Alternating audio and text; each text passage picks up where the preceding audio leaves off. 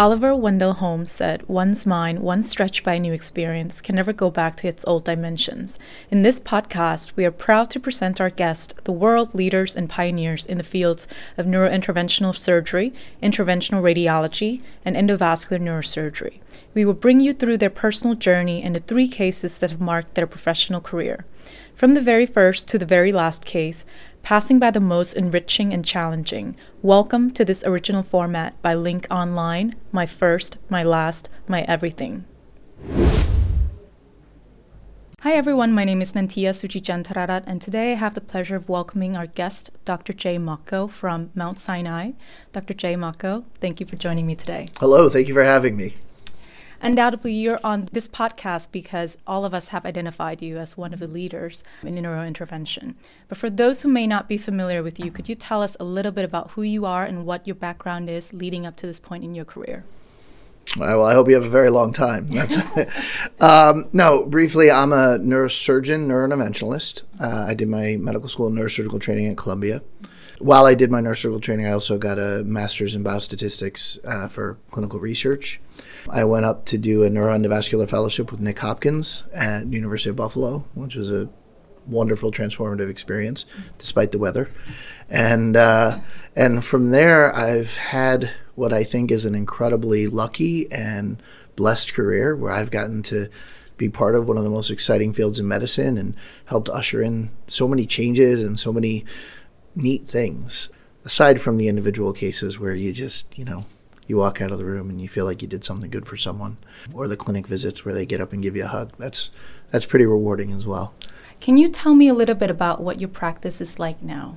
I practice in New York City, so it's a very major urban center. One of the things that we've done that's a little bit different, I think, than many places is traditionally the Mount Sinai Hospital is a quaternary care center on the Upper East Side of New York City. It's a very large hospital, but we've merged with a large number of other centers, right? So we have 8 other hospitals in the region. And rather than creating a sort of hub and spoke model, where there's a mothership or the big house or something like that, and the other places get a different level of care or get transferred in for complex things, we've tried to create centers of excellence around all of the centers. So for instance, we will specifically treat aneurysms, AVMs, lesional bleeds at the Mount Sinai Hospital. But we specialize in intracerebral hemorrhage, spontaneous intracerebral hemorrhage at Mount Sinai West. So if that patient shows up at Mount Sinai Hospital, they go to West. We create centers of excellence, right? We have a center of excellence for neurointerventional spine. We have a center of excellence for ENT support and intervention.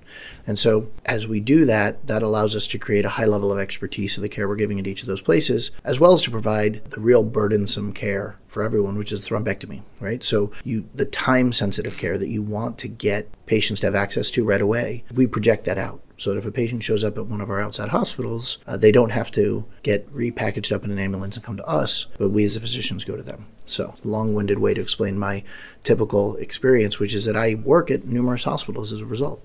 That might sound a little odd, but when you treat your entire system as one big building, it's just like I'm going to a different wing of the same building. We think it ends up providing some good care, and we've published in the literature in the journal Stroke and JNIS the benefits in clinical outcomes for stroke therapies and other things by doing it. So that's a bit of the way that at least my clinical life works. Otherwise, in between all of that, I plan a lot of meetings, do a lot of research, write a lot of papers. Let's shift gear a little bit. You talked about your pivotal experience at Buffalo. Could you tell me whose career inspires you and why? Who is your mentor?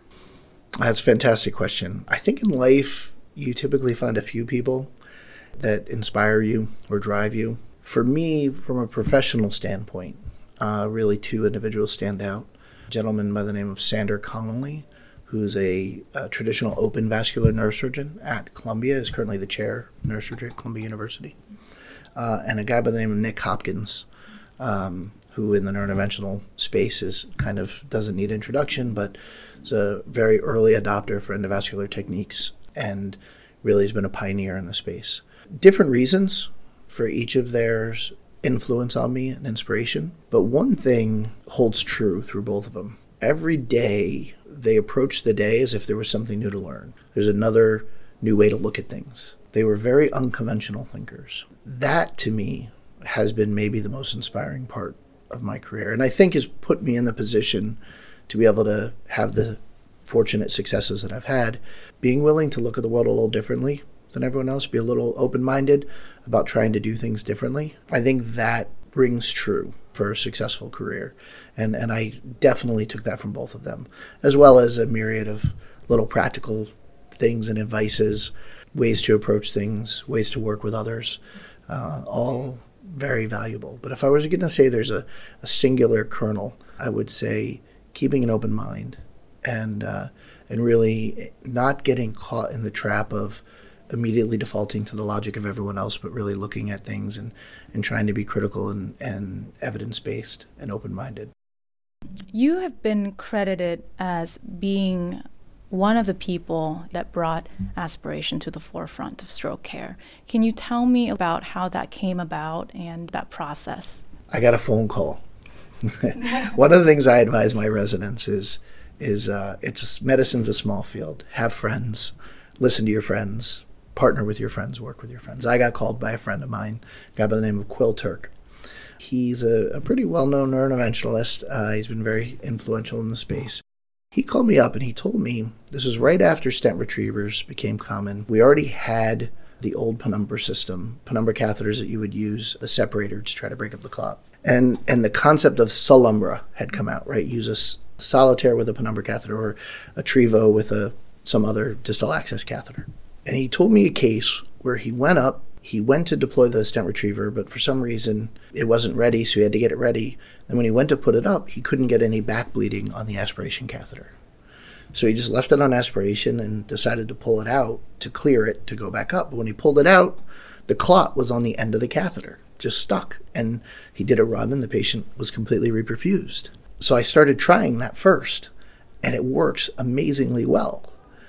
And I said, I guess, I don't know. I'll give it a shot if you want. And I remember telling my fellow, hey, next time we have a stroke, let's try this. And he's like, that's a dumb idea. And I said, I know, but Quill's a smart guy, so let's give it a shot. And so that's what we did. And it worked. It worked. It was amazing. And back then, when the catheters were smaller, you'd have the clot stuck on the edge of the catheter. It'd be like kind of lodged on there. It was also when everyone's getting iPhones. So we started taking pictures and sending, it was like fishing pictures to show that we caught them. And that was really exciting. But that by itself wouldn't be enough, right? So then we're doing that. We're seeing that it works. We're telling people. But you need the evidence. You need the proof. And that's one of the things I'm good at, is I'm a little bit of a nerd. I like science. I like math. I like those things to make sense. And so I partnered with Quill and with Adnan Siddiqui, another great friend of mine, and we raised the funds, supported by Penumbra, but completely independently run by us. They had nothing to do with the trial, and we ran the Compass trial, a prospective randomized trial, completely blindly adjudicated, balanced enrollment of centers that preferred stent retrievers versus aspiration.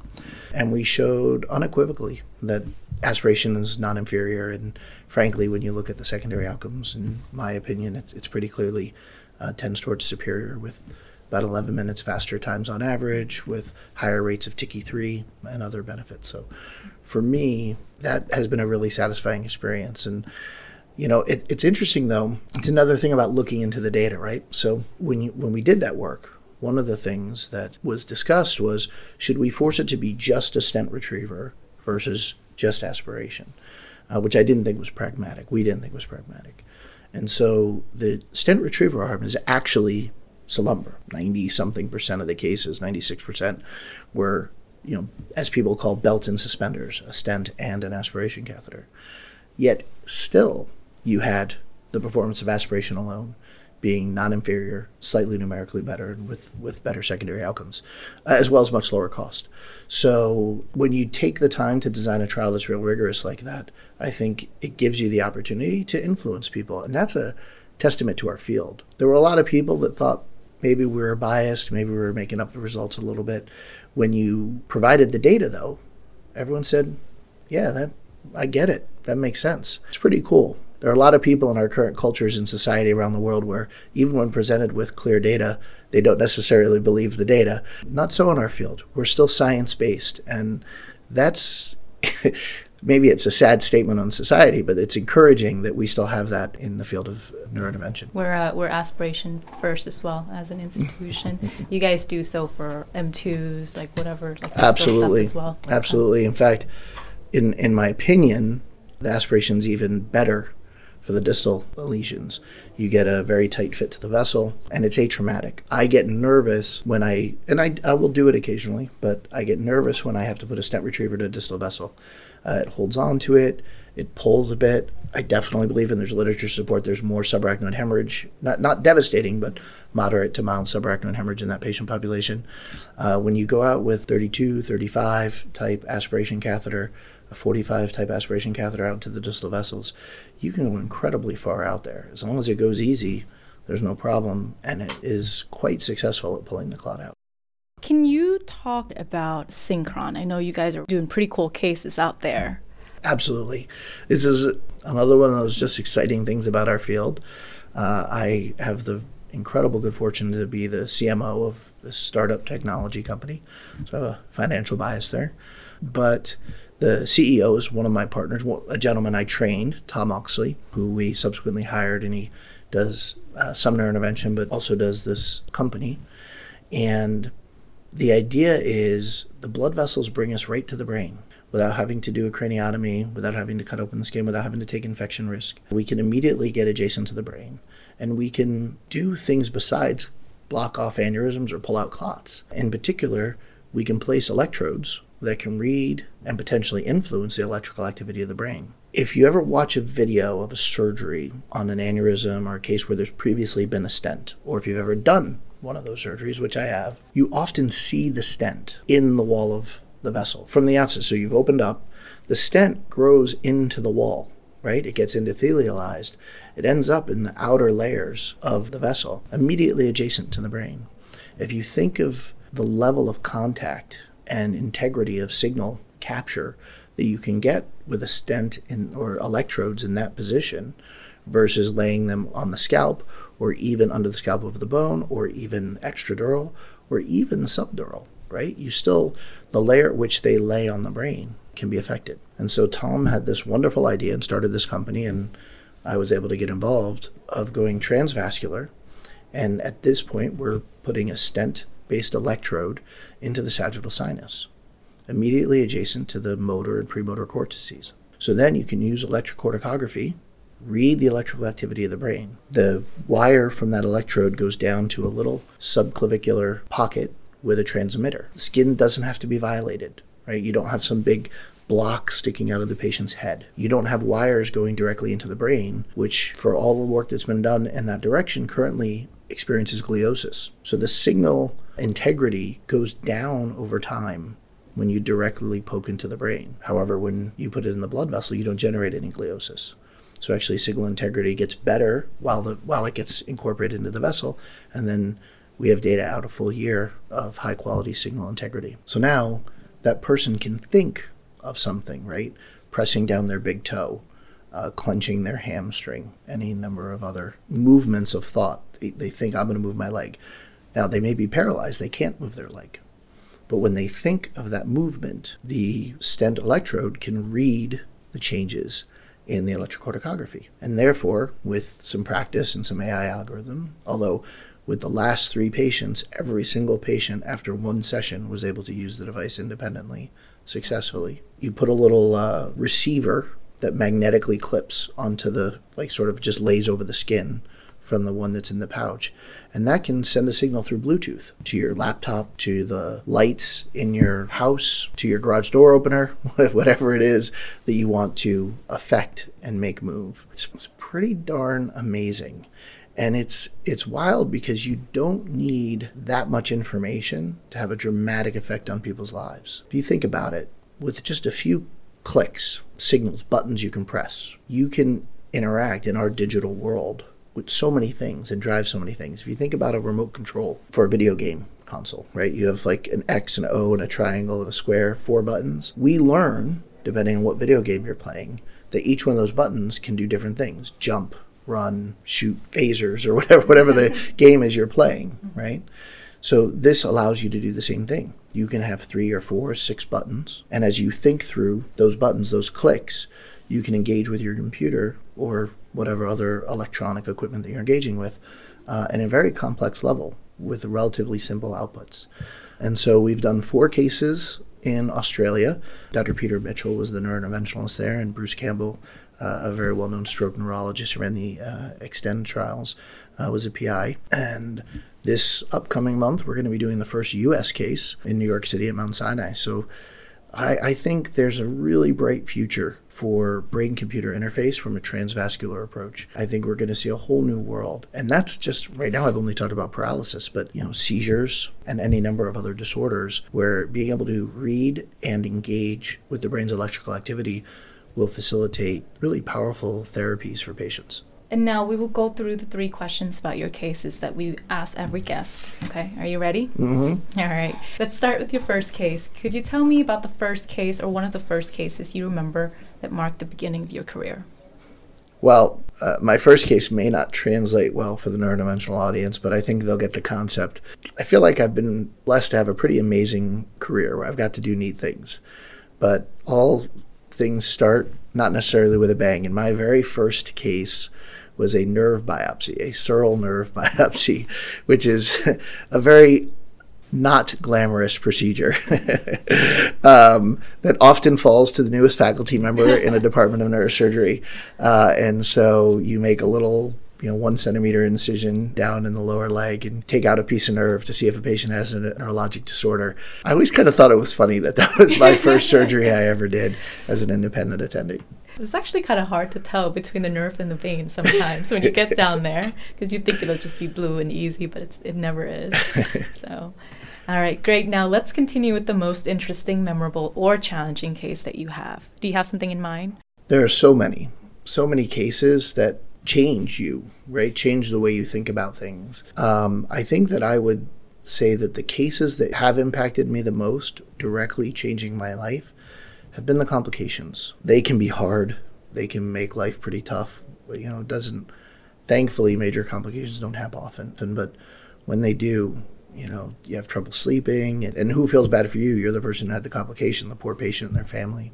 But I remember early on, I had a case that taught me a lot. It was a middle-aged gentleman who had a dural arteriovenous fistula with a very small perforating vessel off of the vertebral artery that I was able to navigate out pretty well. I got a good 3-4 centimeters distal from the vertebral artery.